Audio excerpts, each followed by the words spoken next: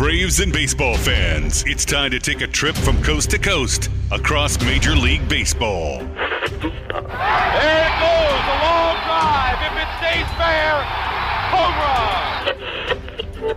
One strike away. Sandy into his windup. Here's the pitch. Swung on and missed a perfect game. Fly ball deep left center. Grissom on the run. Yes! The Atlanta Braves have given you a championship. Listen to this crowd. Left side, Swanson to first. Braves are world champions. Braves and baseball talk, straight from the diamond. Here's Grant McCauley.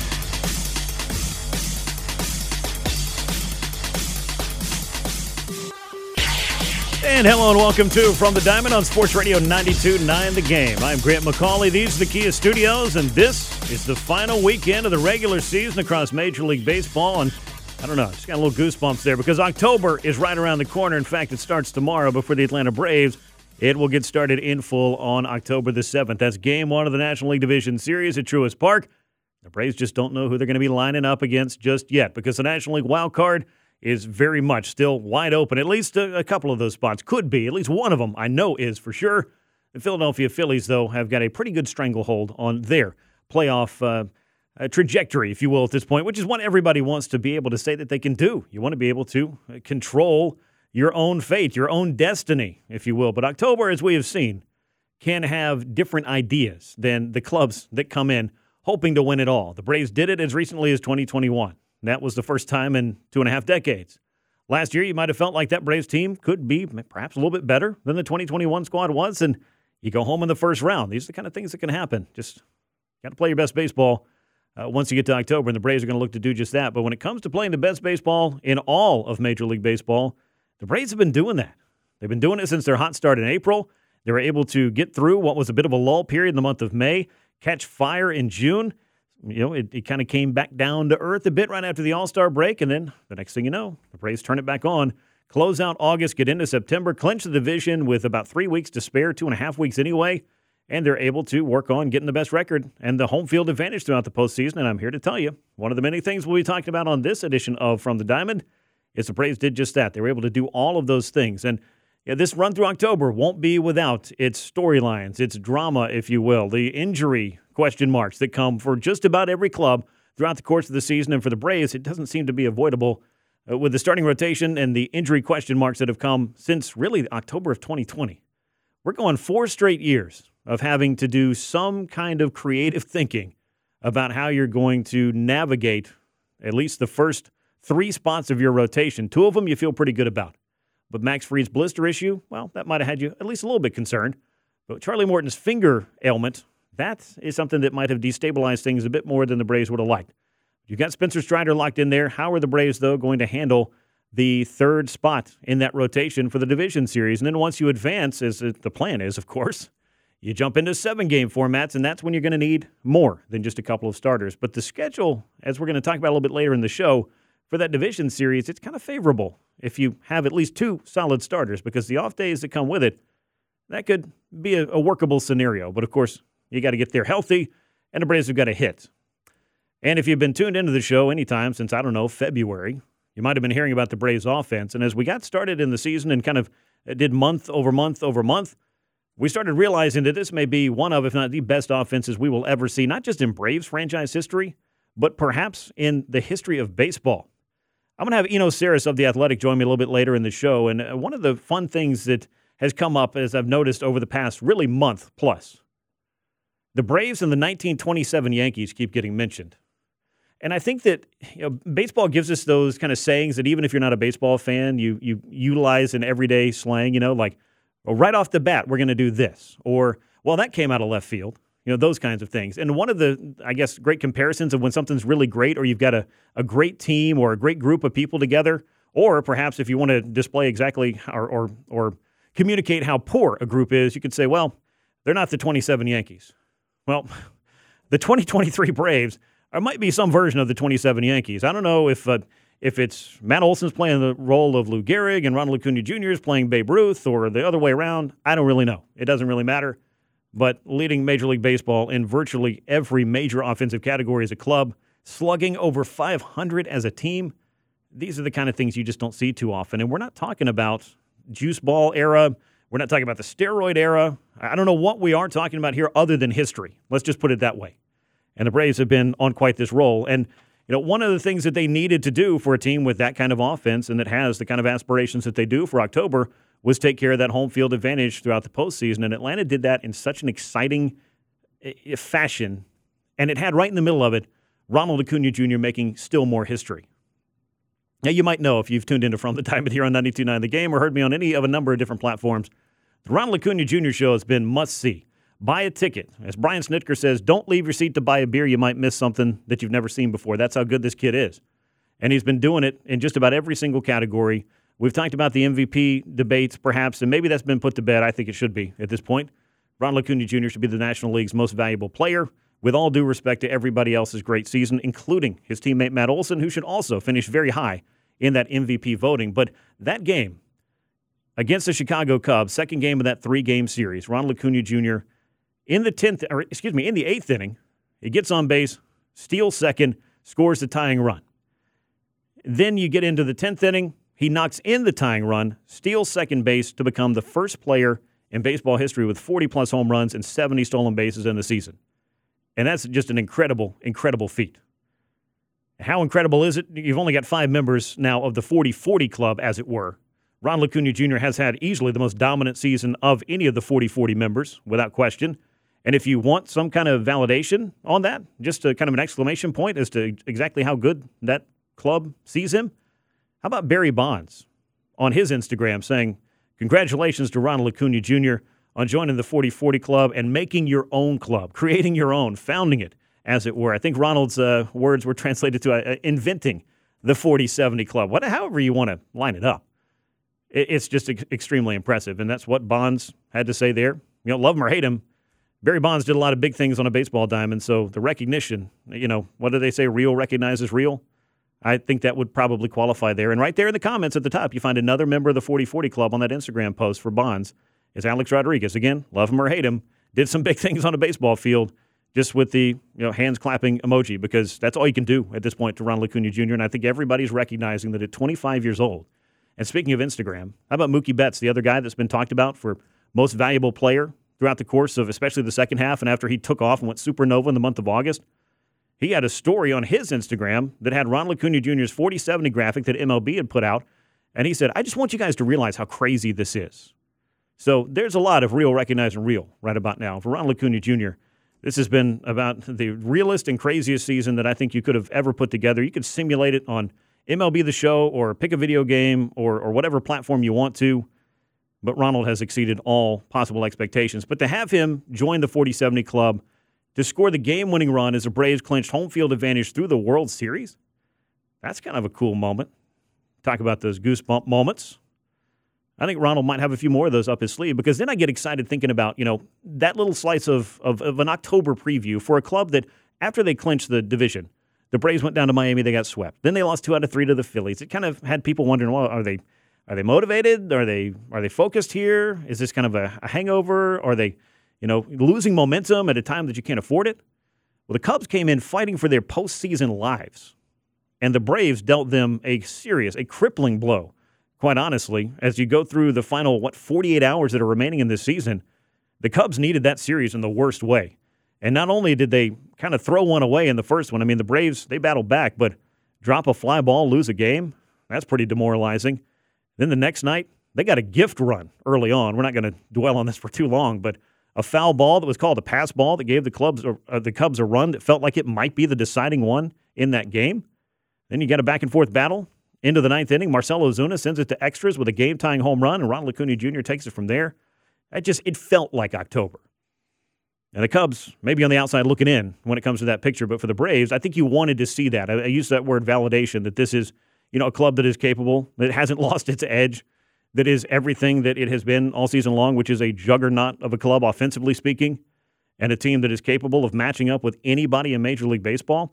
I think you did need to see that, and it was good to see it in that Cubs series, and the Braves, they brought it. Sometimes it's better to be lucky than good. I have this saying, even have my buddies from RotoWare put it on a shirt. You can win ugly. You can't lose pretty. That might have been game one of that Cubs series, but then that second one, that just really felt like that was a moment here. And maybe it's just the most recent moment, and hopefully the Braves have a lot more, as I said, up their proverbial sleeves as we head into October. But clinching home field advantage throughout the playoffs, another 100-win season for this club. It just played out so much differently this September than last, and that's going to be something we're going to focus on a lot on this show because the Braves, having had that experience, having had that 1-week layoff last year because the wild card went from one game to a 3-game series, how are they going to approach that? We got to talk to Brian Snitker about that this week at Truist Park, and he revealed that, hey, we're going to try to keep it business as usual. We're going to play some games. We're going to do some practice games here, some exhibitions, if you will. They're even going to open up Truist Park to the public to come on out and watch the Braves play Tuesday, Wednesday, and Thursday. It'll be the split squad action. I don't know how exactly you want to term it, but it'll look a lot like an exhibition game. Bring over the guys from the alternate site, a bunch of guys that probably just got done with their Gwinnett season, and get out there and play, 7, 8, 9 innings, whatever it looks like. And I think that that's good because baseball players, and I put this out on social as well, they're creatures of habit. So keeping them in a regular feel for that week rather than just, hey, we're going to come in, we're going to do some fielding drills, we're going to take live batting practice, and then we're going to go home.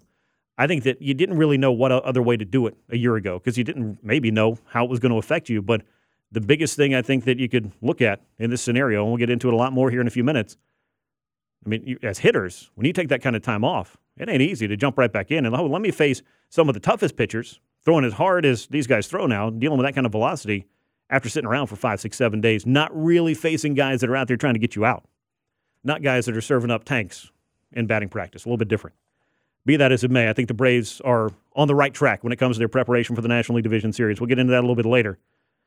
On this week's show, we'll also hear from Brian Snitker about his team's preparation and what went into it, the thought process behind their experience last year and what they're hoping to accomplish this year with those simulated games that they'll be playing at Truist Park this week. And as I mentioned, if you're a fan, you're in the area, want to come on down, want to check it out, battery will be available to you, and you can come on into Truist Park and watch the Braves get ready for the National League Division Series. I think that's a pretty cool little deal right there. You also hear my conversation with somebody, a member, quite possibly, of this Braves postseason roster. I think he's going to make it. I think he has to at this point. I think he's a pretty valuable little weapon. And that would be Forrest Wall, the speedy outfielder who was just blazing a trail down in AAA Gwinnett. Finally got an opportunity late season with the Braves. And I think he's just exactly what you're looking for in the postseason. When you get into that situation where it's a one-run game, maybe you're down by one, maybe you're tied up, whatever the case, you need that speed off the bench, steal you a base, score from first, whatever it is that you're looking for. I think Forrest Wall could provide some of that. And I got a chance to catch up with him at Truist Park this week because he had spent a 9-year journey through the minor leagues just trying to make his big league dream come true.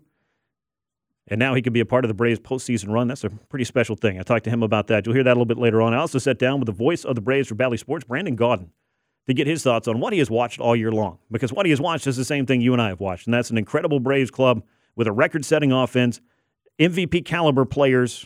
You got a lot to enjoy in your first year on the job if you're Brandon Gaudin. I'm going to get his thoughts on that.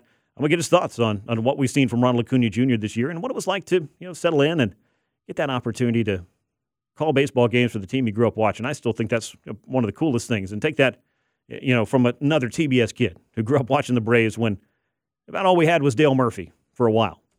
And then in 1991, a lot of things changed. And I think a lot of folks have probably built their expectations for every October based on what the Braves started doing in the 1990s. We'll talk to Brandon Gaudin about all of that. And as I mentioned, Eno Saris of The Athletic is going to check in. He wrote a great piece this week and had an opportunity. He's known Matt Olson since the Oakland days. To talk to him a little bit about what has clicked for Matt here, especially in the second half. In the month of June, when the Braves got so hot, Matt got extremely hot, and it has led him to not one but two records that we're going to be talking about. The home run record for the club, the RBI record for the club. Really impressive stuff. So that's what's ahead on this edition of From the Diamond. Hope you will ride along with me here. And when we get back, we will jump into the week that was for the Atlanta Braves, talk about their plans to prepare for the postseason. How they're going to be a little bit different from last year. We'll hear from Brian Snitker as well as we continue with From the Diamond with Grant McCauley on Sports Radio 92.9 The Game. Now, back to more From the Diamond. Sports Radio 92.9 The Game. Welcome back in to From the Diamond on Sports Radio 92.9 The Game. Grant McCauley with you from the Kia Studios on a Saturday afternoon. It's the final weekend of the regular season. The Braves have taken care of, I think, all the pieces of business that they really needed to take care of when it came to charting their path through October. They wanted to punch their ticket, get a postseason berth. Did that about a month ago. Want to go ahead and clinch the National League East? Well, they took care of that about 2.5 weeks ago.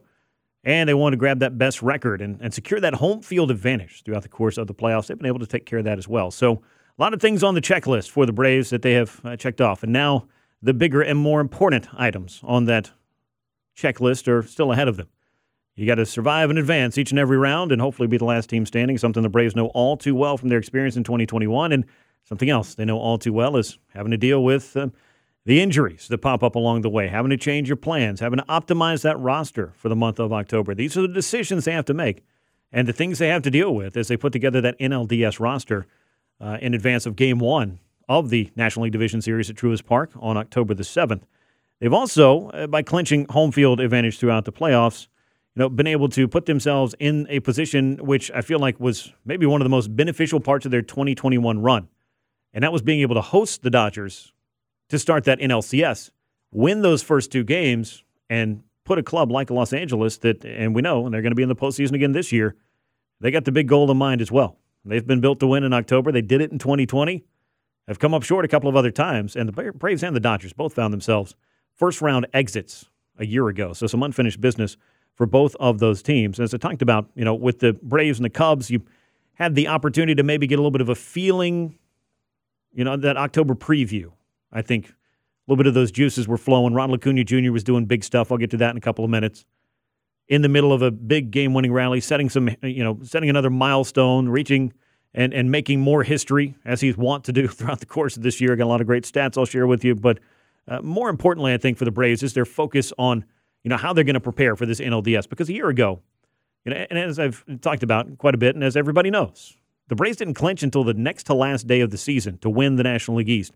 They had that great series against the New York Mets to really swing the balance completely in their favor at that point, take over that tiebreaker, which, of course, is how the Braves won the division because both they and the Mets finished with the same record.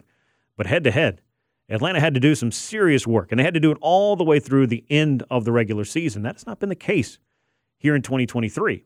They've still accomplished the things that they needed to. Best record in baseball, best record in the National League, had the tiebreaker that they needed with the Orioles. So regardless of what happens in the final couple of games, the Braves are going to be the club that has the chance to have that home field advantage all the way through the postseason. But how can they prepare themselves to enjoy that long postseason run? That's one thing I think is certainly worth discussing. And for the Braves, they discussed, based on their experience last year of having that little layoff while the wild card round was going on, and they wanted to change it up this time around. So Brian Snitker and the club actually revealed this as well, that they're going to be doing practice games at Truist Park.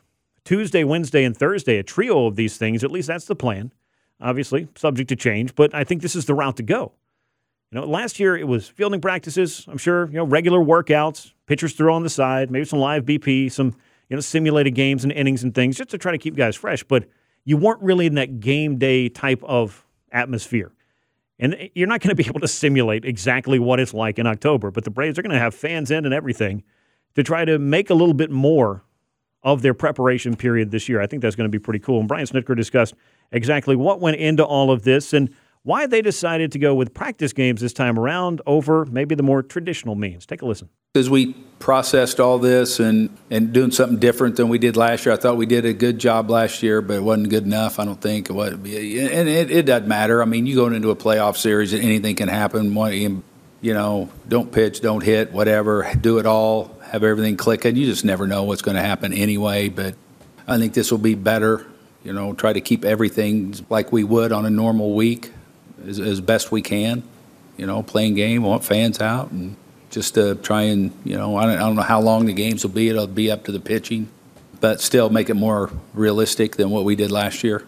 I really was hoping that this would be something the Braves would do at least a couple of times in advance of the division series, because you have that layoff. Final day of the regular season's on Sunday. You're not going to play again until Game 1 of the division series is, Saturday. So what are you going to do with that time off? I mean, I think they needed to change something up. So they're bringing over some players from the alternate site, some farmhands from Gwinnett and what have you. And they're going to be guys that, would be and that will be ready just in case they're needed at some point in October. So a lot of players, beyond just a 26-man roster that you're going to set, need to get a little bit of work over the course of this coming week. And Brian Snitker discussed a little bit more about the practice games, what they're going to look like, and what they're hoping to accomplish with these. I say it was a new thing last year. We didn't really know what to do or how to do it. Nobody had ever done that before.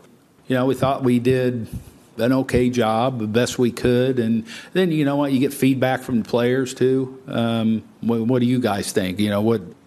Now you've got a year under your belt, and we started talking as staff and with the players, and kind of figured we could probably do something better to make it more engaging for everybody. So we'll see how it works this time around. Yeah, and they definitely are going to do something just a little bit different. These practice games, again, it's not going to be, necessarily going as, full bore as you would against another team that's out there trying to beat you. But I think it will be kind of reminiscent of what you would do in the exhibition, slate. You want to get the guys' work in, and it's just, I think, a little bit better when you put on the uniform and you get out there and you run around and you play more so in that game format. So Brian Snitker discussed exactly how they're going to approach all of these and really what they're kind of hoping to see from the guys as they get through these 3 practice games. Let's make it as realistic as we can within reason, still be able to control things. You may roll an inning over, or kind of like we did in spring training COVID, pretty much. We might add a hitter here and there if a guy's having a real quick inning, and we got, a number of pitches in our mind, how much we want a guy to throw. And then we got guys at the, at the alternate site. They're going to be over here for 3 days, and, so we should have, pretty good stock of guys to be able to pull it off. Now, if you'll recall, and I know probably none of you have spent a lot of time thinking about it, but the teams had to get creative with how exactly they got ready for the 2020 shortened season, and it was really like a summer training camp in which you basically had to figure out a way in your own house to be ready to play when the game started. And I think that's a little bit of what the Braves can lean on, just knowing how they did that. It won't be the most structured game format, but they're going to keep it, again, as close as possible. And when he says roll an inning or give an extra at bat, you might see, maybe more than 3 outs in an inning, because you just want to see that pitcher get his work in, or a hitter get an opportunity to get an extra plate appearance, that kind of thing. So I think it'll be interesting to watch all of this. So if you do get a chance to be down in the area and check all this out, I would definitely encourage you to do that. I think it's going to be kind of fun. But one of the other things that's going to come out of this is not just the practice, but as I mentioned, there's decisions to be made, particularly on the pitching staff side, of how exactly the Braves want to fill out their 26-man roster. And Brian Snitker discussed the importance of checking these players out and of taking a look at some of the guys that could factor in the roster decisions. Here's Snit. Anytime you play a baseball game, you evaluate, regardless of the situation. There was a couple of guys that came in last year and the sim games, and we watched them throw, and it was like conversations, in the end, depending on, how we look at them, view the matchups for the roster and things like that. And I think anytime, like I say, anytime you're out there and you're playing and you have a chance to do something good, you're being evaluated. And that's particularly true for the pitchers that are going to be working there. We've seen, and I'll talk a lot about the pitching staff as we go on in the show, and maybe some of the decisions they need to make regarding Game 3 of the National League Division Series. You hope to have Max Fried back, and by all indications he will be. You've got Spencer Strider, but the absence of Charlie Morton, how are they going to approach that? Is it as simple as, hey, Bryce Elder starts this game? Is it maybe a little bit more creative? Because we saw a guy like A.J. Smith-Shawver come up and have a very good shortened outing and then be followed up by Kyle Wright. And that gave the Braves 6 quality innings. You get 6 quality innings going, you're going to be calling on the back end of your bullpen to do what it needs to do in October. We saw that in 2021 with the night shift. But these are all the things that the Braves are going to be looking at over the next few days to try to make all those decisions. And we'll talk about the pitching staff a little bit more later. But I cannot go too terribly long, especially here in the first hour of the show, without getting into the kind of history that Ronald Acuna Jr. and only Ronald Acuna Jr. makes. And we've discussed the 40-70 club in the 10th inning of Wednesday's game against Chicago. He had the game-tying RBI single. He steals second base, scores the game-winning run, the walk-off by Ozzie Albies, pulled the base up out of the ground. Apparently that has become a bit of a rallying cry for what are we doing here on the opposite side. But look, if it's your guy making history, you'd appreciate it too. And I didn't really think it was over the line. But be that as it may, the history that Ronald Acuna Jr. made, I think, is something that we may only appreciate as time goes on, because even with Ronald Acuna Jr. in this league at 25 years old and maybe capable of running it back, as they say, and doing it all over again, we've never seen a season like this. And it goes so far beyond the 40-70. And let's just look at a couple from the Braves' perspective.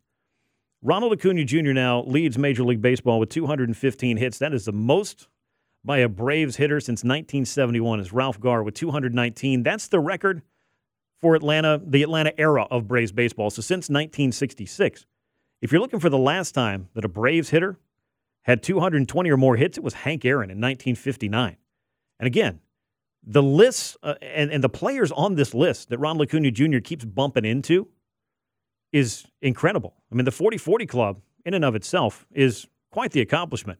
But to go 40-50, 40-60, 40-70, and oh, by the way, you're leading Major League Baseball in hits, You're leading Major League Baseball in runs scored. He's got 147 of those, has a chance to be the first man to 150 runs scored since Jeff Bagwell did it in 2000. Prior to Jeff Bagwell, it was Ted Williams.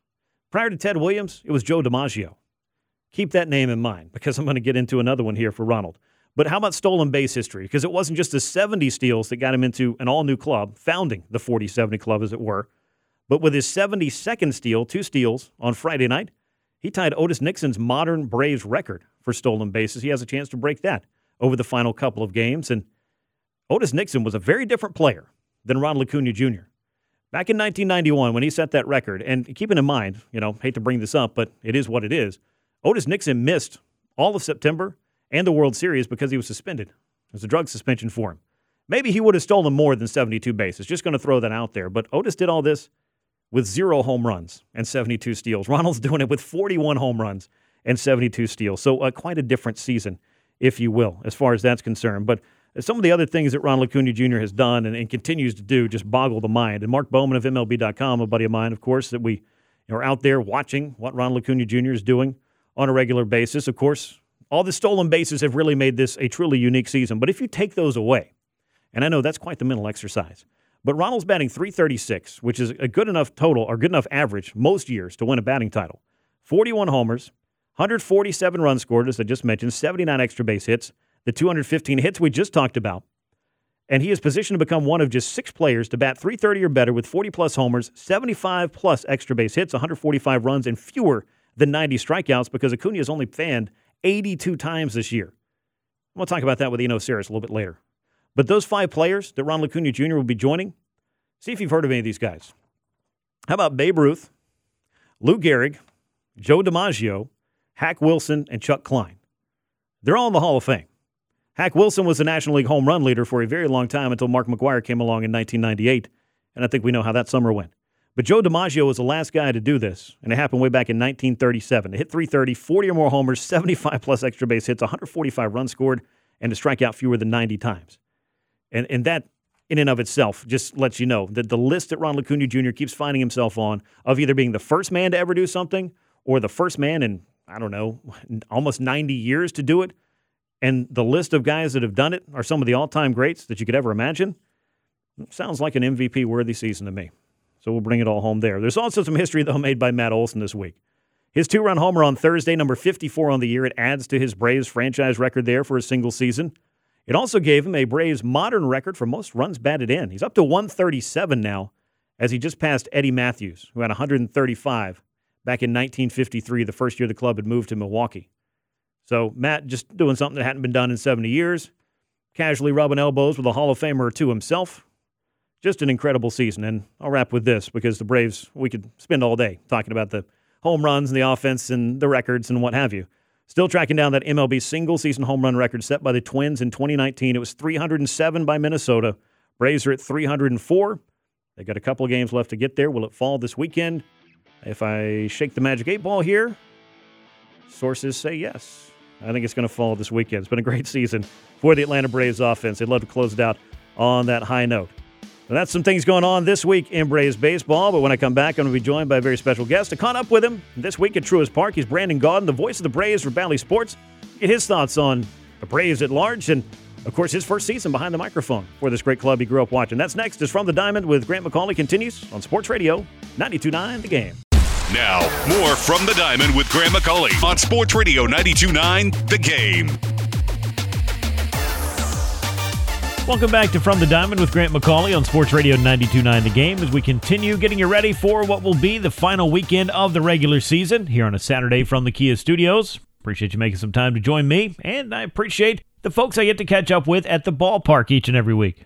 It's always fun to go down, talk to the players, hear from Brian Snitker, all of those good things. But up in the press box, we've been known to have a little bit of fun as well, and how could you not with the 2023 Atlanta Braves? They've been the best team in baseball record-wise. They've been setting records right, left, and center, maybe a few more before this weekend is said and done. And a man who's been behind the microphone to call all of it this season, his first with the Atlanta Braves, is Brandon Gaudin, the television voice of the Braves for Bally Sports. And he's gotten to take it all in with what I still consider to be just the coolest job in the world, calling a baseball game. And that is perhaps even a little bit better when your club is doing the kind of things that the Atlanta Braves have been doing this year.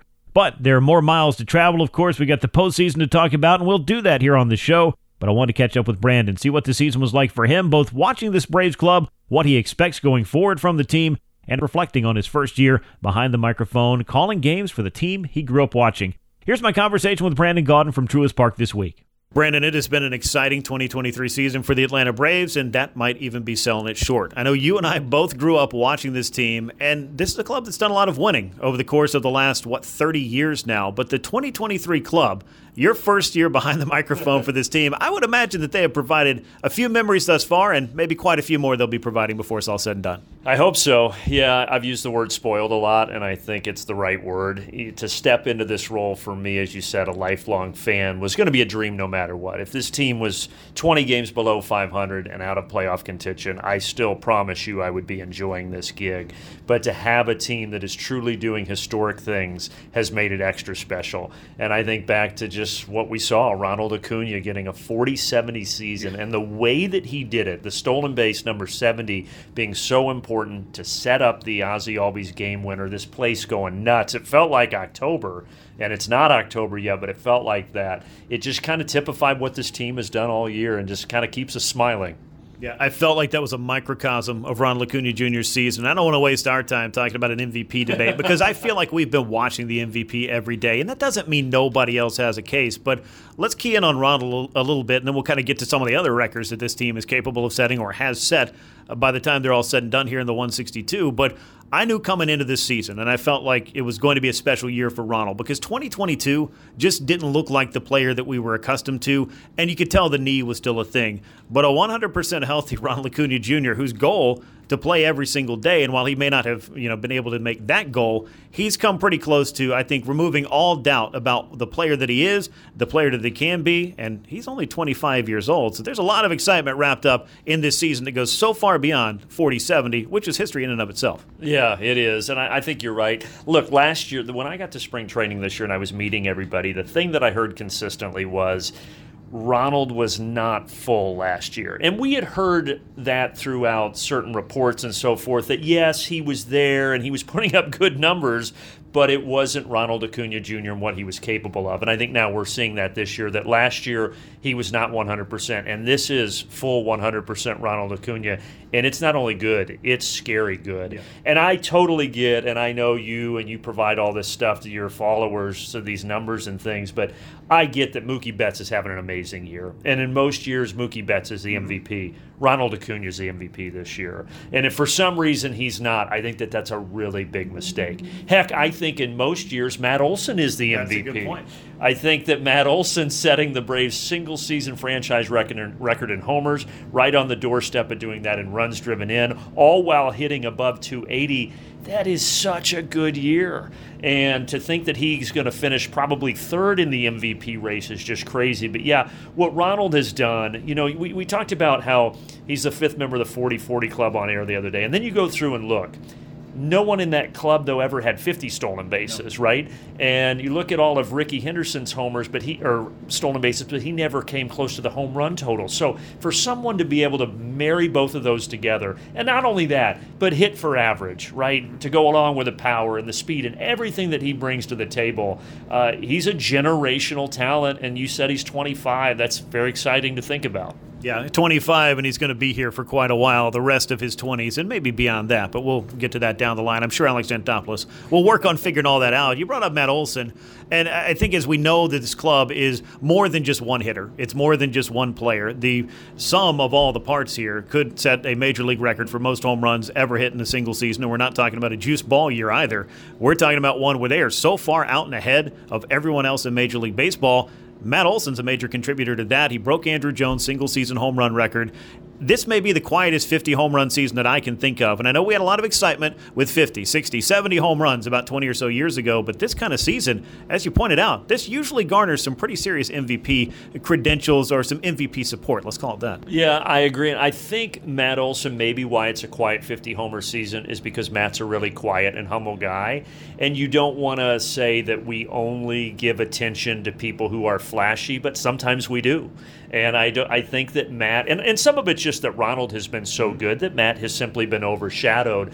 But I truly think that if you ask Matt on a lie detector test, if he cares at all that he's not getting the attention that he deserves, He doesn't. That's just who he is. He's just a good, humble guy. There's a reason he is the Braves nominee for the Roberto Clemente Award, which I hope that he wins. He certainly is very deserving. He does a lot of work with charities off the field, and he's just a good-hearted, good-natured guy. And the fact that he's a very good baseball player is also nice. But yeah, I mean, what he's done this year has been fantastic. And just on the home run mark quickly, you said it, 2019, you look at the top, people talk a lot about the Twins that set the record that year with 307 in 2019. Some people forget the Yankees had 306 that year.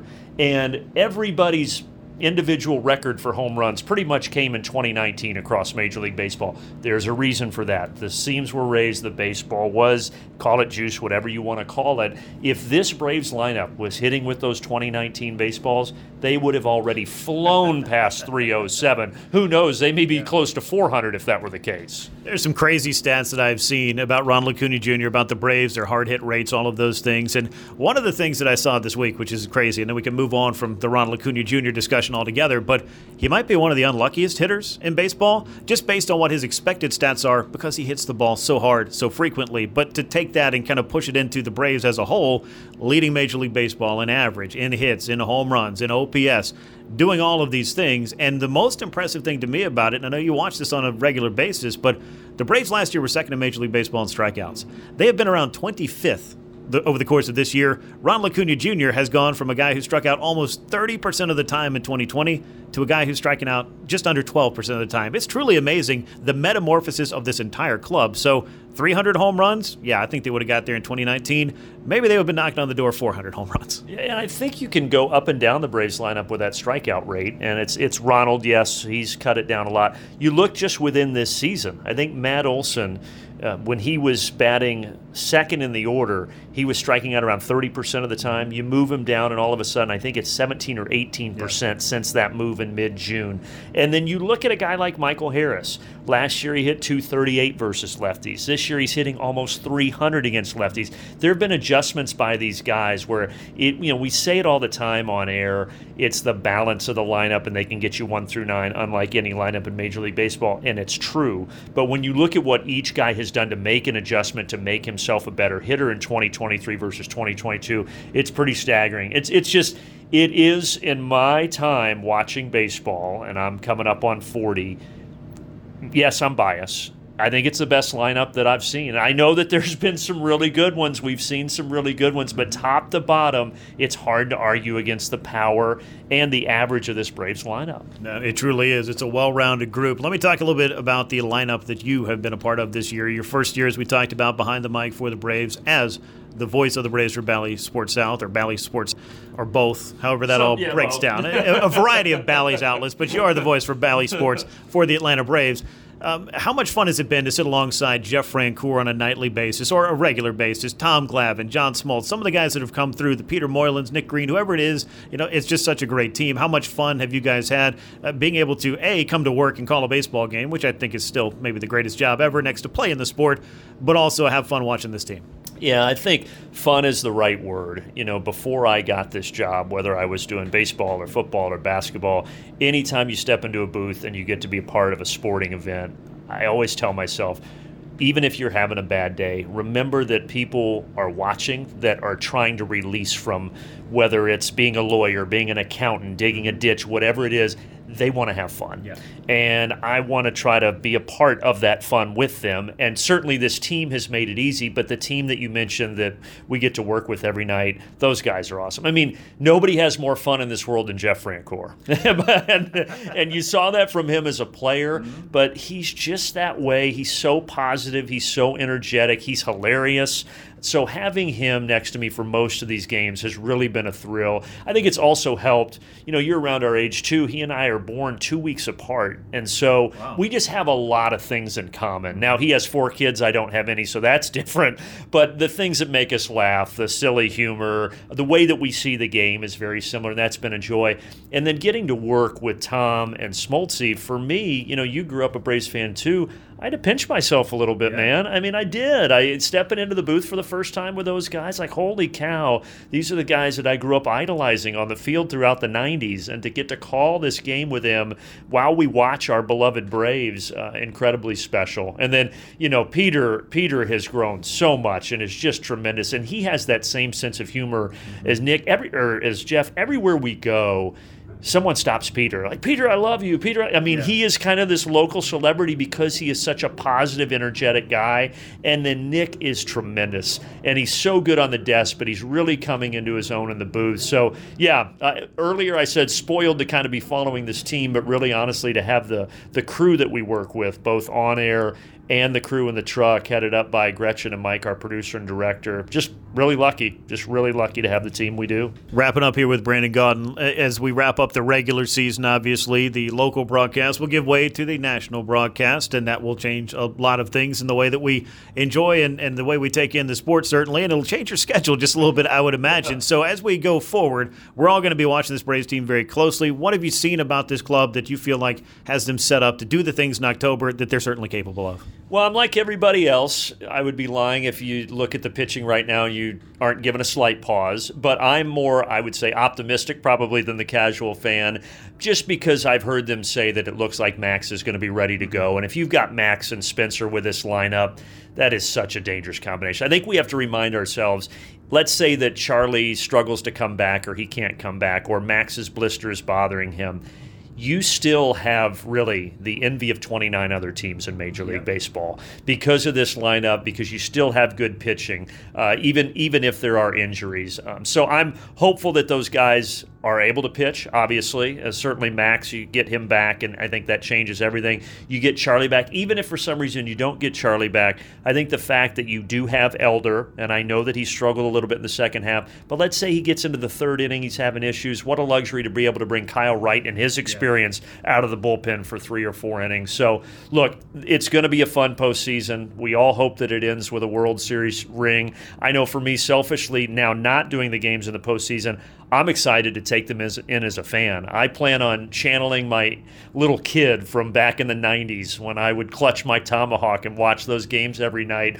I'm excited to do that as a fan with everybody else and hopefully watch this team make a little more history and get another World Series title. Yeah, well, as we saw back in 2021, this is a place that can certainly rock during the postseason. They're looking forward to a long run, and the battery gets a little bit packed with every passing round and every passing game and seemingly every passing inning. So it's a great place to take in a baseball game, and I'm sure for you, as you've come into this first season behind the desk for the Braves, it's been quite an enjoyable experience. But as we like to say, you play those 162 so you can play some more, and the Braves want to play all they can. Brandon, thank you so much for your time. I appreciate it as always. Absolutely, Grant. Thanks for having me, man. Really appreciate Brandon making some time to chat with me this week.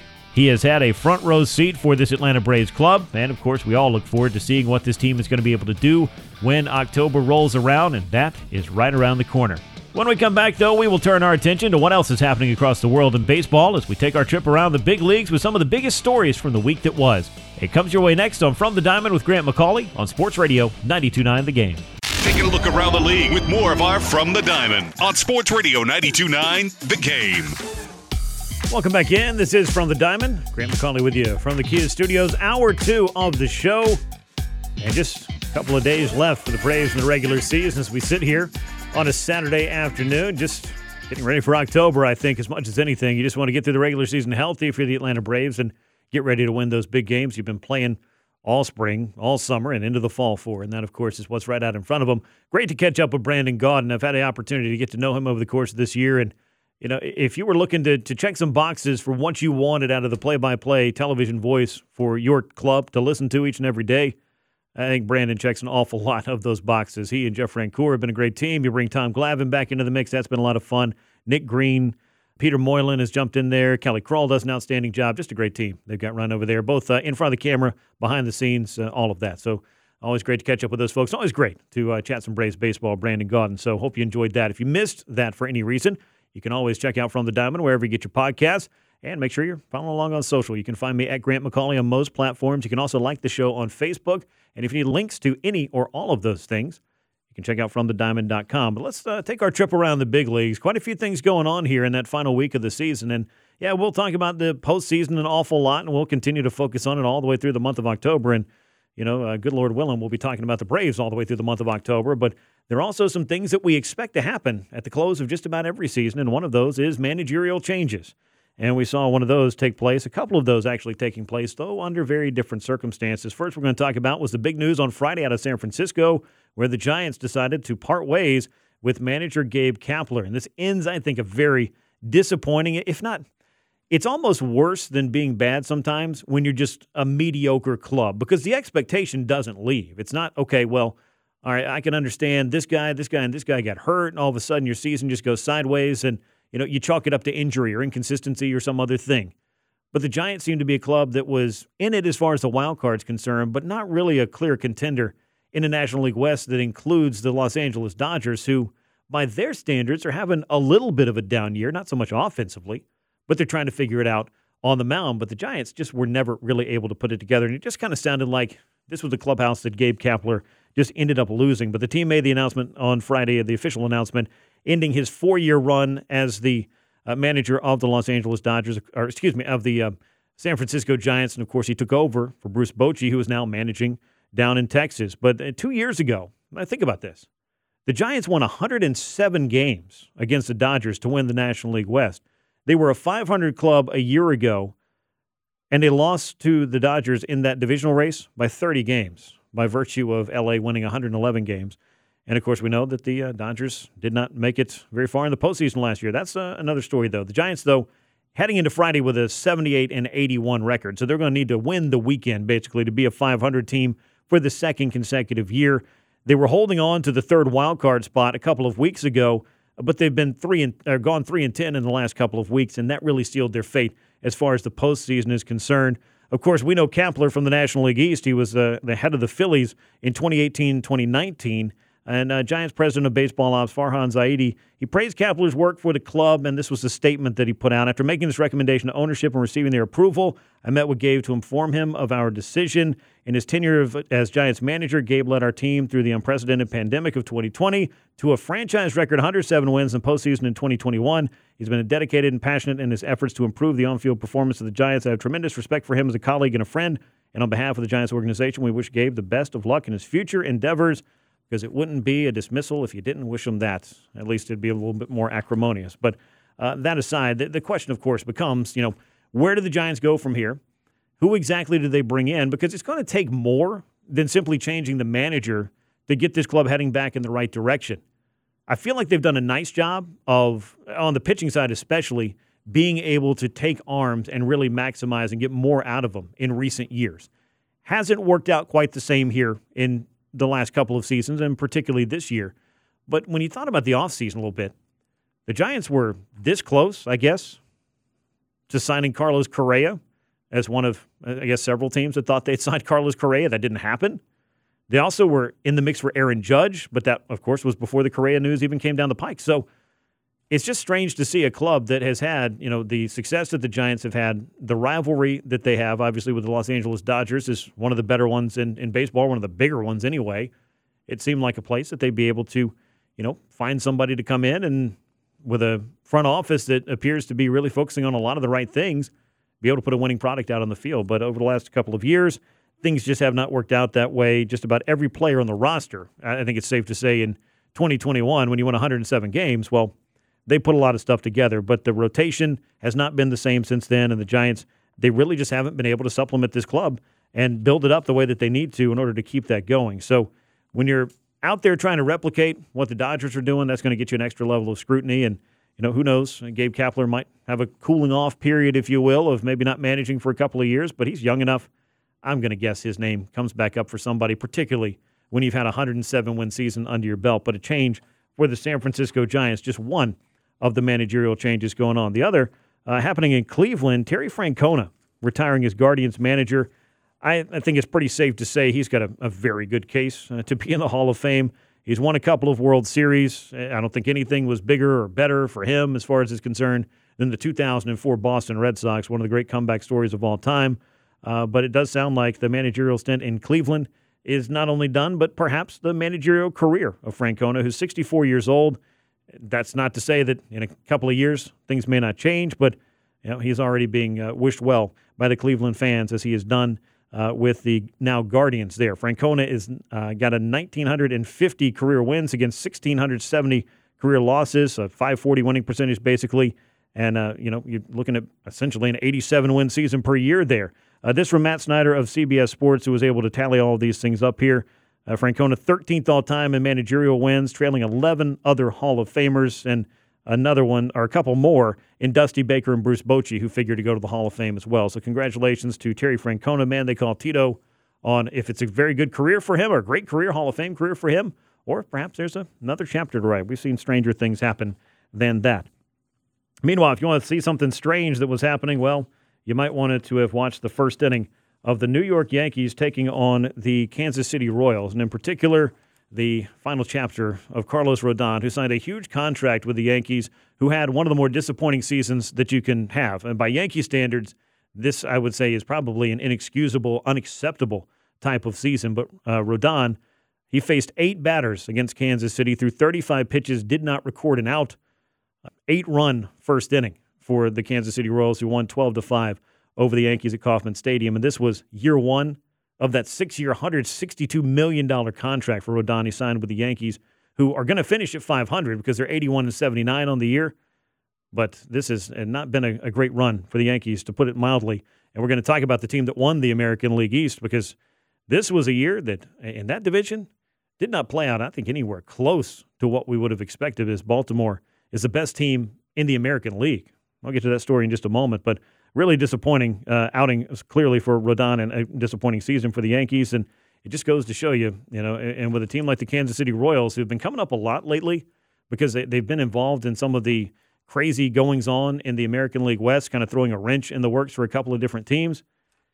There's no easy ones down the stretch when you're, half a game apart from a couple of other teams, and just about any club can have your number on a particular night. But for Rodon, he finishes the season with a really tough final line, 6.85 the ERA in 64 in the third innings. He made only 14 starts, had to deal with some injury as well, and Yankees are going to have to figure a lot of things out if they want to turn things around in that American League East, because you see what the Orioles have done, and 100 wins for this Baltimore Orioles club, who clinched the AL East title a couple of nights ago. 2 years ago, the Yankees were a club near the top of the American League East. The Orioles, meanwhile, were losing 110 games. And somehow, 2 calendar years later, they've turned into a 100-win team, and it's because they drafted and were able to produce a fine wealth of talent that's turned it into a club that could be one of the great stories. I mean, I don't know if it's really a big surprise, but I'm kind of hoping for maybe a Braves-Orioles World Series. I think that one would be pretty fun. I don't know if the television networks would love it as much, but honestly, who cares? Because as a baseball fan, I think it'd be a lot of fun, and different matchups are also fun for that. But the Orioles, with their 2-0 win over the Red Sox a couple of nights ago, were able to win the American League East. Dean Kremer finished that game with 8 strikeouts. He's 13-5 on the year. This is not a team full of a lot of players that you would be familiar with necessarily, but some great young stars have come up. Adley Rutschman, I think, is going to be a big deal in the American League for a long time. We saw him in the All-Star game. Baltimore, though, its first 100-win season since 1980. That's a pretty good year. For a while, it was about the only good year for the Georgia Bulldogs, but that's changed recently as well, and it would appear that the Baltimore Orioles are going to make that change as well. But this is their march to a division. If you think about what the Tampa Bay Rays did out of the gate with that long winning streak and just seeming like they were going to run away and hide with the American League East, just goes to show you over the course of a season, if you keep chipping away and keep winning series, you've got the opportunity to do something special, and the Orioles have certainly done that. But 13 consecutive wins for the Rays. They're going to find themselves in October as well. But the Rays, at one point, had a 6.5-game lead over Baltimore, and that has vanished. And congrats to the Orioles on becoming the champions of the American League East, of sealing home field advantage for them through at least the ALCS. If they do run into the Braves, though, that'll be happening at Truist Park. At least that's where it's going to start. I'll wrap up with this one. The big spending San Diego Padres, you will not find them in October, past Sunday anyway. You might find them playing a game then, but you're not going to find them in your postseason picture, because this offseason they're going to have to spend figuring out how they're going to get back into things. And their club, much in the same vein of the New York Yankees, not as far as the heritage is concerned, but as far as the money that was spent to be better than they were this year. It was a late charge, if you will. We were talking about it a week ago on the show, like what had to go right for the Padres to get into the postseason. And I think it involved them going 8-1 and basically having the Cubs, the Marlins, and the Cincinnati Reds all fall apart at the same time. I don't think you can ever count on that in the final 7 or 10 games of a season, but it's always, I think it's going to be one of those great what-if teams, or why exactly it happened. We've heard so many reports, though. There's a lot of acrimony in that clubhouse between players, maybe some animosity, just not a great mix. You can find that out on the field. The Padres won 12 of their past 14. They had a 500 record coming into the weekend, but that's just not going to get it done because the Padres spent much of the season below 500 from May, June, July, August, all the way into September before they went on that winning streak, and they just were not able to get it done. Their manager, Bob Melvin, though, I'll bring his name up because if they decide to let him go because somebody's going to get scapegoated for the underperformance here of this club, maybe that's a guy that the San Francisco Giants would look at as well. That would be interesting to see, and we'll see if that plays out. But Danny Vinti on social media posted this, and I found this to be fascinating. The 2023 Padres could have this year's Cy Young Award winner in Blake Snell. They've got 3 hitters with 25 or more home runs. They've got the second-best team ERA in the National League, a closer with a 1.16 ERA who doesn't want to throw more than 3 outs. That's another story. Third highest offensive FWAR in the National League and the third fewest errors, and they got eliminated from the playoffs on Friday. It sounds like a club, and if you believe in that Pythagorean one-loss record, this should be a 90-win team. They are not a 90-win team, and that's one reason, one of the many reasons, they're going to be heading home for the winter. When we come back, though, we will continue our look around the big leagues, but also bring a little bit of focus back to what's been going on with the Atlanta Braves. This powerhouse offense. I want to get some insight on how exactly the Braves managed to supercharge this thing, and one of the players in particular, Matt Olson, putting together the best season of his life. So, Saris of The Athletic is going to join me to talk about all of that, maybe a little bit on that wild card. We'll get into all that here as From the Diamond with Grant McCauley continues on Sports Radio 92.9 The Game. Back to Grant McCauley for more From the Diamond on Sports Radio 92.9 The Game.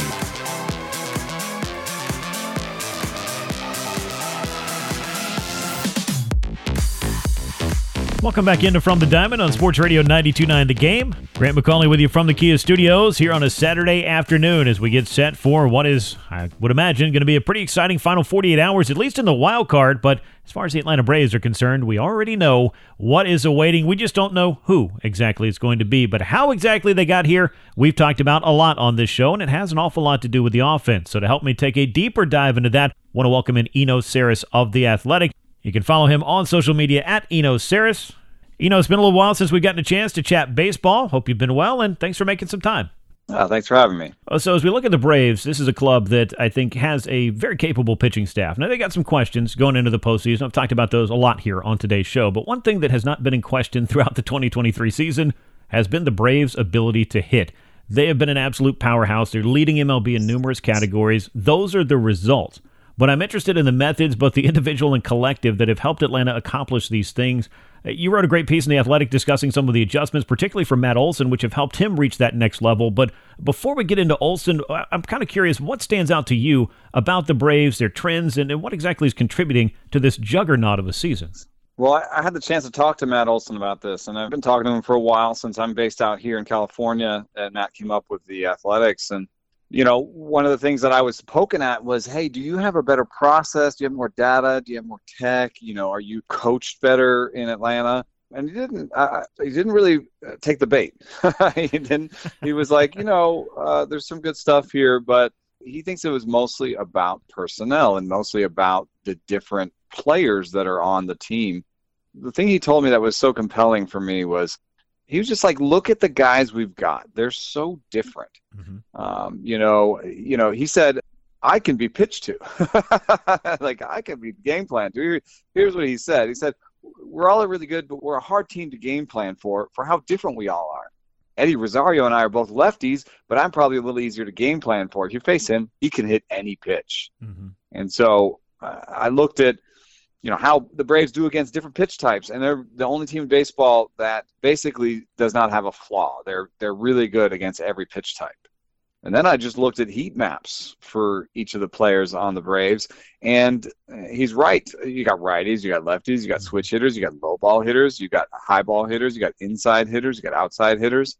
And so if you're as a pitcher, you have your strengths, you have your places you don't want to go, and if you run into a lineup like this, somebody's going to get you. And it's something I see from the box scores all the time is, sometimes, the middle of the lineup goes over, but it's almost never that the entire lineup goes 0 for, because maybe the middle of the lineup is like, oh, this is a sinker baller guy, and we're not great at that. And then Michael Harris takes them deep, or Eddie Rosario takes them deep. And that's what's so good about this lineup, is that it's so many different looks, so many different styles and approaches, and it's really great that way. Yeah, it's truly incredible to put together all these pieces, and I mean, you hit the nail on the head, and obviously Matt Olson's got a first-hand view because he's one of the guys out there doing it, and he said, I've talked to him a handful of times throughout the year, my success is a byproduct of other guys' success, and the inability for pitchers to really look through this lineup and say, okay, this is how I'm going to game plan, this is where I'm going to go get my outs, I'm not going to let this guy beat me. Good luck with that nature of thinking against the starting nine for the Braves most nights. They've got a chance to break the MLB record for most homers in a single season heading into the final weekend. That, happened back in 2019. In fact, the top 4 seasons as far as home run totals ever happened in 2019. But doing it this year, there's no discussion about altered baseballs and what have you. It's so far and away ahead of every other club. The Braves just seem to be onto some things when it comes to all this power as well. Yeah, and if there is something, it might be the fastball. That is what they're number 1 in the league against, is the fastball. They've done it in a way that allows them to be successful against other pitch types. But, Matt Olson told me that one of his big personal steps forward has been figuring out how to hit rise, riding fastballs, what the approach is against them. And so he's personally gotten better against 4 seams. And then there's a great piece by Mike Petriello about how Ronald Acuna Jr. has cut his strikeout rate in half. And that he's done so largely by hitting fastballs better and turning what used to be fastball whiffs into foul balls. So maybe there's something in the way that they either acquire players or they coach players, in that they teach, spank the fastball, hit the fastball hard, do what you can, but also maybe some way of kind of spoiling fastballs if you can't get to them. So I don't know what the secret sauce is, but there is, a personal theory of mine that I've had about variance in the lineup and approaches. There's a year you can look back where theoretically Adam Dunn and Vladimir Guerrero had the same output, the same OPS or whatever. And so theoretically, if you put a lineup of Adam Dunns out there against a lineup of Vlad Guerreros, they should, play to a tie. But I always thought that if you put a lineup of mixed Adam Dunn and Vlad Guerreros out there, and I want someone out there someday to simulate this for me, that the mixed lineup would totally destroy the other two. Yeah. Because it would be way harder to pitch to, Adam Dunn and then Vlad Guerrero back and forth than it would be to pitch to one or the other. So that was my personal theory, and I think the Braves in some way are proving it. I think that's a really good point, and especially with the variations of the type of hitters that you brought up. I mean, some of these guys a little bit freer swingers, others a little bit more selective, and obviously I don't think you get much more of a freer swinger and a slugger than Vladimir Guerrero Sr., and somebody who could strike out a little bit but also draw a lot of walks, hit a lot of homers. That, of course, was Adam Dunn. Chatting with Eno Saris of The Athletic here on From the Diamond with Grant McCauley on Sports Radio 92.9 The Game. He joins me on the WadeFord.com hotline. You've touched on this a little bit with Matt Olson, and just worth pointing out that, I believe he's having one of the quietest 50-homer seasons I can think of, because most years, if you lead the league in home runs and RBI, 2 of the Triple Crown categories, you may run away and hide with the MVP award. That is just not the case this year, thanks in large part to teammate Ronald Acuna Jr., who we'll get to a little bit later. Olson struggled a lot in the first half. I think he had a strikeout rate, at one point approaching 40%, and he caught fire in the month of June and was able to more than cut that in half himself. You mentioned that he has adjusted a little bit to how he has been approaching, I guess, fastballs, and particularly those with rise. Is that really, you feel like, the main change or the main focus that may have helped him kind of unlock something even in the midst of a season? Well, he homered yesterday, he homered yesterday, right? And it was off a breaking ball low, right? Mm-hmm. And one thing that happened when we were talking about it is, I said, once you started spanking fastballs, the number of sliders you saw really started to increase. Right. And the sort of percentage of sliders he's seen is the highest he's ever seen in the last 2 years. And he said, that's part and parcel of it. If you start doing really well, vertically on high fastballs, then the response is going to be to try to fill up the low part of the zone with sliders. But so you see in that home run off of a low breaking ball yesterday that he has a really good mind at the plate, and he has a really good sense of anticipation. And, if you can anticipate that they're going to fill you up with breaking balls low in the zone and you can do damage on that, then you start making pitchers really scared about, which way they can go. If they can't go high and they can't go low, what are they going to do? Right. So, Olson's really just a great hitter and a great baseball mind. It is, it's not his fault that he can't, he's not going to play short or, steal 70 bags. Mm-hmm. On the other hand, just because it's not his fault he can't do those things doesn't mean that those things aren't valuable. It still is valuable to steal 70 bags. It still is valuable to be able to play second, short, and the outfield. So, that's something that award voters are going to take into consideration. And I think for Olson, it's going to be a top 5 MVP finish, and that's not something to shake your stick at. Not at all. And I think it could be fascinating to see the top 4 be two sets of teammates from 2 different clubs. I don't know how many times that's happened in Major League Baseball history either. With that in mind, we have to at least discuss Ronald Acuna for a minute or two, throwing the MVP debate aside, because I think we've all probably heard just about enough of that here at the end of the season. But when a hitter does the things that Ronald has done, statistically, analytically, as you look at all the data beyond just what the eyes show you, and he's found that way, as you mentioned, to cut that strikeout rate in half year over year. I don't know what exactly you chalk that up to. I mean, I'm sure everyone would like to say, hey, I'm going to strike out less. But this degree of improvement is just one of the most impressive things about Acuna, and I think it's obviously feeding into the monster results that he has put up this season across the board. Well, I think that one thing you'll see is that this is the smallest pull percentage of his career, and he's managed to hit the ball hard still. He's hit ball harder this year than he's ever hit in his life. But I think there's a health component too, just being fully healthy after that last year. But also just coming together a really good approach. And if you think about what it takes to foul off a fastball, but also hit them for huge tanks, I think that it means that sometimes you can be early on the fastball and pull it for a huge homer. And sometimes you can be late on the fastball and, push it for a double the other way. And sometimes you can be super late on the fastball, but still make contact and get that foul ball. And that's kind of what I see with him, is that he's found a way to spoil pitches. And if he's sort of anticipating incorrectly, found a way to still catch up to that fastball and spoil it. And I think it all boils down to one of the things that he has that's sort of top of the league when it comes to the plate is bat speed. Yeah. And so if you are anticipating a breaking ball and you have to catch up to that fastball to just spoil it off, having plus bat speed, having elite bat speed like he does, I think is a big part of the picture. Yeah, truly incredible, just the things he is doing. And you can tell that, we've talked about a 5-tool player before, and Ronald Acuna Jr. is certainly one of those. And the times that I've had to just ask him, I mean, Ronald's not a guy that gets stuck all into the numbers. Clearly, he can know when he's doing well. He can see what he's putting up. But he said the number one thing this year, the difference between last year and this year, is the health. It's the trust in that knee. And as far as the strikeouts are concerned, he offered a kind of a simpler explanation, but when I thought about it a little bit more, talked to Kevin Seitzer and some of the other Braves hitters that you hear from, I'm sure Matt Olson is along the lines on this. In fact, I know he is, based on what you've said. When you're able to get to that fastball and you're able to be aggressive and do the things that you do in terms of not missing your pitch, it makes a huge difference to the outcome of the majority of your plate appearances. And the cut and strikeouts, I mean, it goes for the entire club. Atlanta was second in Major League Baseball in strikeouts last year. They've been around 25th this season. Again, just some market improvements for the entire Braves lineup. That's, and huge improvements like that. Some of the biggest, most iconic World Series winners of the last few years have had major improvements in strikeout rate the year they won it all.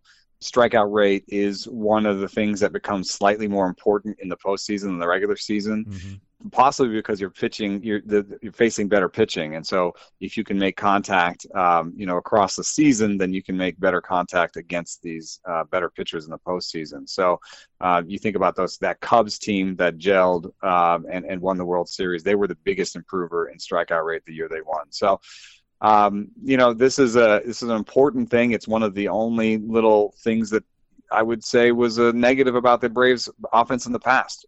A little bit of feast and famine because of the strikeout rate. Now that they're 25th, there's really no hole here. And so, it's for Braves fans, it's just let's hope the pitching's good enough. Yeah, I mean, it's a big hope, but I think you get every club that goes in the postseason hopes they're able to post what they need to on the mound and then get enough runs to get across the plate and turn it into some wins. There's a great piece by Jason Stark on The Athletic about just how good this Braves offense is, and it just goes through everything. Maybe the best, WRC plus, which is kind of like OPS plus. They're probably going to break the record for home runs. Just a ton of different ways that this is probably the best offense of all time, up there at least with the 27 Yankees and a couple other offenses that have been out there. But that's pretty cool to say, like, we had the best offense of all time. Yeah, and I think the 27 Yankees, regardless of if you could name all of them to a man, everybody refers to that as if you've got a great offense or you're doing something really well, you're the 27 Yankees. So I would say that's a pretty nice compliment there. Let me wrap up with this. Across baseball, we're seeing some crazy finishes, which is exactly what MLB wants with the expanded wild card system. I think the Phillies have everyone's attention in the National League based off what they did a year ago, what they're doing again this year at the right time. After that, Arizona intrigues me a lot, but the third team out of the National League picture in particular, we may end up having to draw it out of a hat in the final weekend if the chaos that MLB likes to have is in the offing for us here over this next 72 hours. Yeah, it's nice because if we didn't have that third wild card, we may not really have any races right now. So, I don't love that it dilutes.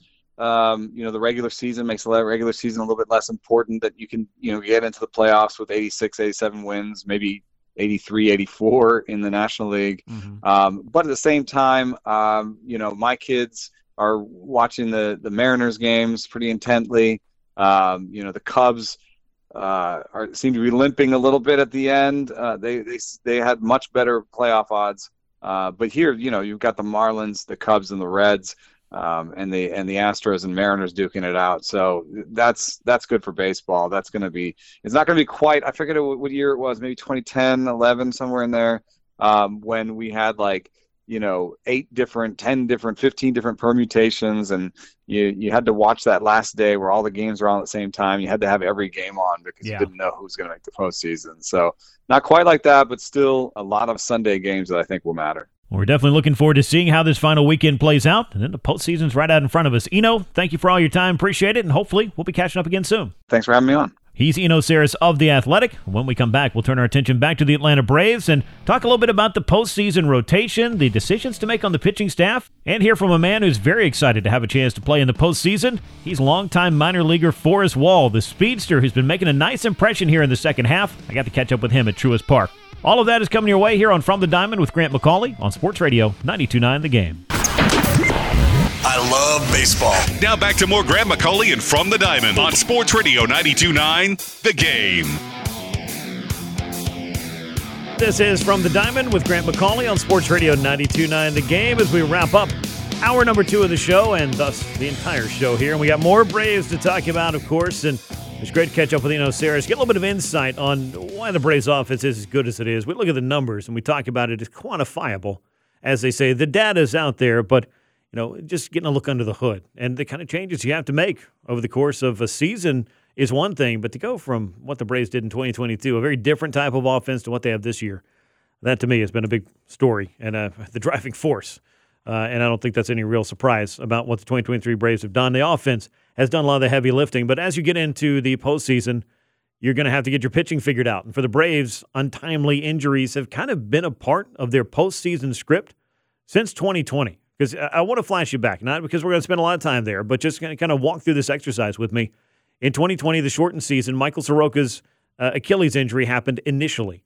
The Braves kept going through starting pitcher after starting pitcher. They finally called up Ian Anderson, and he ended up being a big part of their success that year and a big part of their success in the postseason and doing it again in 2021 because the Braves had to kind of cobble some things together, get to the World Series finally. Charlie Morton breaks his leg in Game 1 of the World Series. Then you end up starting not one but 2 rookies to try to get through that one. And then, of course, last year we know what happened with Max Fried getting sick, with Spencer Strider dealing with the oblique injury, and a very quick exit from the postseason for the Atlanta Braves. And now as we head into the 4th year of this exercise, so if you're going to a 4-year school, this is your senior year, hopefully. Maybe no more years of injury to follow. But you got Max Fried dealing with a blister injury, or a blister issue, I should say, and Charlie Morton with a finger injury. And both of those things kind of make you question, how exactly is this going to look when you get into October? The good thing for the Braves this year, as I talked about much earlier in the show, and as I think everybody's probably realized by now, when you handle your business and clinch the division earlier and you're able to kind of know where it is you're going to go and when you're going to be there, it allows you a little bit of time to maybe throttle back. I mean, that's why Max Fried didn't make one more start in the regular season, because he didn't need to. And I think that he'll have time to get that blister injury and blister issue dealt with so that he can start, I would presume, Game 1, maybe Game 2, but probably Game 1 of the National League Division Series, with the other one going to Spencer Strider. But the Charlie Morton thing, that really threw a wrench, I think, in what the Braves' best laid plans could be, because as Charlie has had a year that has been enigmatic, maybe up and down, certainly at times, he still has the best postseason resume of anybody on this Braves pitching staff. So to not have him available at all as you're figuring this out is far from ideal. So that brings up questions about what the third spot of the Braves rotation is going to look like in the National League Division Series. And maybe you get Charlie Morton back in the NLCS, but as Brian Snitker said, hey, we got to get there. We'll figure that thing out. We'll give Charlie the time that we can. It'll be 3 weeks between his last start, when he had the finger sprain that kind of cropped up on him, and when he would presumably be asked to start a National League Championship Series game. But Bryce Elder's second half, if you think Charlie Morton was a roller coaster, well, this one for Bryce Elder has been up and down, to say the least. And the September wasn't exactly reassuring results-wise. You got an ERA well over 5. There have been a handful of quality starts for Bryce Elder in the second half, but nowhere close to what he was doing. I mean, this guy was a quality start machine for the Braves in April, May, and June. In July came, he still looked pretty good, but right before the All-Star break, he ran into the Tampa Bay Rays, had a bad start. And just thought, okay, well, everybody's due for one. And no matter how good a starting pitcher is, typically you're going to have 3, 4, 5 starts that they don't go your way. You're chased before the 5 innings. You give up a big, crooked number in the first or second inning. You're behind the 8 ball. It's just not working for you. You just don't have your pitches that you need to be able to get through a major league lineup. That kind of stuff happens. But it does kind of bring up the question, though, as you look at these results for Bryce Elder, and how could it not, particularly with the injury to Charlie Morton. I mean, is this the guy for Game 3? I tend to think that it is, based on the experience factor. But if you are the Braves and you end up in a number of different scenarios, could you allow yourself to maybe get a little bit more creative and lean on maybe a younger pitcher to at least start the game for you, and then have Kyle Wright in kind of a piggyback situation and cover the 6 innings? And I say that after watching what A.J. Smith-Shawver and Kyle Wright were able to do a couple of nights ago. If that's an answer and a probability, or a possibility, I should say, not probable, we don't know what that's going to be yet, but if that's a possibility, that's one for me that's at least worth exploring. But Bryce Elder's not going to start in Sunday's regular season finale, from the sound of it, from talking to Brian Snitker on Friday. And the decision to do that, I think, is just maybe the rest, and having him, throw his sides would be more along the lines of kind of rebuilding that confidence, and also just kind of resetting a bit before that postseason start, potentially in Game 3.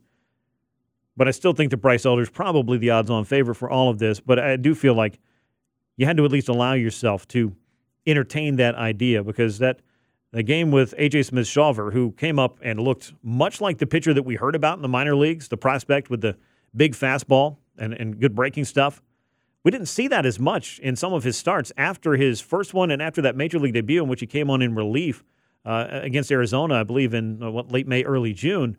The fastball was more 93, 94, but we saw 100 miles an hour 2 nights ago. 98 miles an hour in his final outing. The 65 pitches kind of limited. He's been working through some stuff, I think, down in AAA, maybe a little injury concern here or there, and you don't want to push too hard. But to have him available to you, quite possibly, and we'll talk about this in a couple of minutes about what kind of roster decisions you could be making. But that velocity, that played well. Then you had Kyle Wright come in and have what I thought was another, and this is the second one in a row, good relief appearance. The first one came against the Washington Nationals. That's not much of a litmus test for what you'll be facing in October. But the next one coming against the Chicago Cubs, a team very much fighting for its October life, that I'll take a little bit more out of. Curveball looked extremely good for Kyle Wright. He's going to be down, I think, a tick or 2 on velocity. But if you got that curveball working, and as I've talked about before, you don't have to have 4 pitches working as a reliever to get through a lineup once, and maybe 1.5 times, which I think would be about the point that you'd be looking at some of the other guys in your bullpen anyway. So the Braves are going to have some decisions to make a long story short about this bullpen. You got Raisel Iglesias, Joe Jimenez, A.J. Minter, and Pierce Johnson. I think that's the big 4, if you will.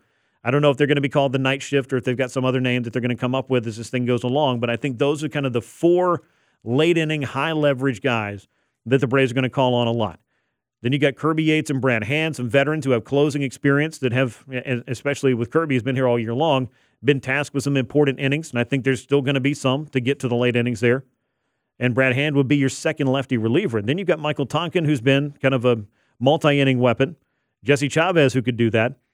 And then if you're looking to kind of round out this pitching staff, because you're not going to have to carry 5 starters for a 5-game series, that opens up the option of A.J. Smith-Shawver and Cal Wright in some order, with one of them maybe starting that Game 3. And then does that mean that Bryce Elder's on or off this postseason rotation? Those are just things that I think the Braves are going to have to figure out. And again, I still think it's highly likely that Bryce Elder makes that start, but there is at least enough information out there now, and results, at least in the most recent past for this club, to consider with that. But otherwise, I don't think we have a whole lot of decisions to be made on that postseason roster. But let's hear a little bit from A.J. Smith-Shawver, who I do feel like, again, is kind of a dark horse, and maybe even if he's not on the Division Series roster, maybe we see him or hear about him getting his name called at some point to help the Braves out in this postseason run. Here he is after that start 2 nights ago. Yeah, I think it's definitely a good thing to get out in front of the fans and kind of get the experience with just all that. So I think it's something to build on.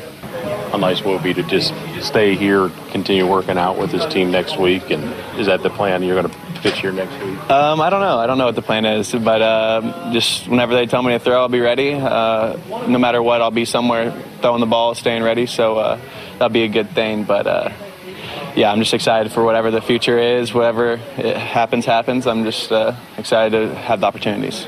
Yeah, it could be a pretty good opportunity for A.J. Smith-Shawver. You heard Brian Snitker say earlier in the show, I mean, anytime you're out there on a mound, and that this week included, as they play those practice games, you're being evaluated.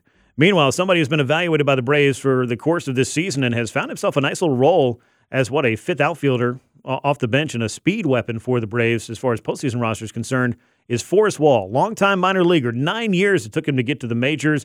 He's been able to, I think, make a very serious case to be on the Braves postseason roster. I think he's going to be there. And after that journey, I want to catch up with him, get some of his thoughts on what it's been like to join this Braves club right about the time they start to play the most important games of the season. Here's Forrest Wall. This is obviously a time of year that the Atlanta Braves are looking to play their best baseball. And for you, someone who has come into the organization, had an opportunity to get to know these guys, how much fun has it been to jump into what is typically a pretty fun ride for this club come October? It's been a blast so far. It's always fun to win. It's been really fun to just kind of come in this clubhouse, meet the guys. They've accepted me really well. It's been really cool to see how they work, how serious they take their work, and then it translates to the game. Talk to me a little bit about coming over to the Braves organization, what your connections were, obviously, as a guy who had spent a lot of time in the minor leagues working your way towards this. What attracted you to the Atlanta Braves, or who was it that contacted you and kind of brought you along? Just the opportunity. I didn't really have much looks from any other organizations, and so they talked with my agent and they were able to work out a minor league deal, and I was thrilled that an organization like this, with such respect, and how they develop players and their winning culture, it was something that I jumped right on the opportunity, and I'm so thankful to be a part of it. You have a game where speed is obviously a big part of that. I think it's kind of an exciting time in baseball because, I don't know when you grew up if there were as many stolen bases as there are now, but there was kind of a while where it seemed like maybe the game moved away from that. But that's something that you bring to the table. What has 2023 been like with the kind of the change of the rules and your style working so well with that? Yeah, it's been cool to see, speed and stolen bases get brought back into the game. It helps me that the pitchers can only pick over 3 times. The bases being bigger has helped me as far as sliding, giving me more of a lane to work with. So I think all of it's been really good for the game, and it's been cool for me because speed is a part of my game, and it's ultimately helped me out a lot. Yeah, knowing that you were in AAA Gwinnett this year, putting up some big stolen base numbers, having a good all-around season, did you anticipate different times of the year where you felt like maybe you were just that phone call away from coming up to join this group? I never really knew. I just was focused one day at a time while I was down there. I've still got things I need to work on, and that was my focus and priority.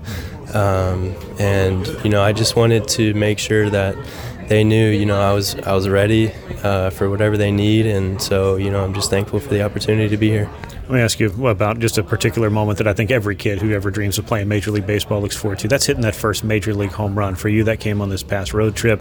I would imagine it was kind of like floating around the bases. Walk me through that at bat, the home run, and then obviously getting a chance to maybe reflect on that in the days that have followed. Yeah, so it was awesome just to get the opportunity to start. And then in my third at-bat, I got to a 2-0 count facing a pretty tough lefty. And, you know, my thought going into that pitch was, okay, you know, don't try to get too big here. I was trying to hit a line drive at the shortstop, and I got a pitch on the inside part of the plate, and, you know, I was on time and put a good swing on it, and I was just, like, so excited after that to see EY. EY was at first, pumped up, and then to round the bases and see the bullpen going crazy. And then Wash at third was fired up as well. And when I hit home plate, Orlando was there ready to give me a huge hug. So it was all around just like a special moment, and I'll never forget it. Yeah, you said this is an opportunity that you're, you know, blessed to have, and obviously happy to be a part of that as you look forward to what may be to come for this team and the years that you have put in to get to this point. I mean, I know you don't want to stop in the middle of the season and maybe reflect on that, but how gratifying is it to be to the point where you're getting to put this uniform on and have a chance to play on the stage everybody wants to play on? Yeah, I mean, it's a huge blessing. It's been a long time. It's been a lot of hard work, but, you know, every day that I get to come here, it's an honor to put the uniform on. There's been a lot of ups and downs to get here, so it's just a real blessing. Braves outfielder Forrest Wall. Great to catch up with him this past week at Truist Park. A very cool opportunity for a longtime minor leaguer to be a part of some very big games coming up for the Atlanta Braves. Speaking of which, they will wrap up the regular season this weekend, off on Monday. Sim games Tuesday, Wednesday, Thursday at Truist Park. If you're in the area, you should go and check those out. Off on Friday. Game 1 of the NLDS comes your way Saturday. We'll have all kinds of great coverage here on 92.9 The Game throughout the course of this week as we get ready for the NLDS. I want to thank my guests, Brandon Gaudin, as well as Eno Saris of The Athletic, and, of course, Forrest Wall. Couldn't have done the show without those guys. Appreciate them. Appreciate Dom for keeping me on the rails, as always, here on the show, and we will catch you very soon here. I'm Grant McCauley. This has been From the Diamond on Sports Radio 92.9 The Game.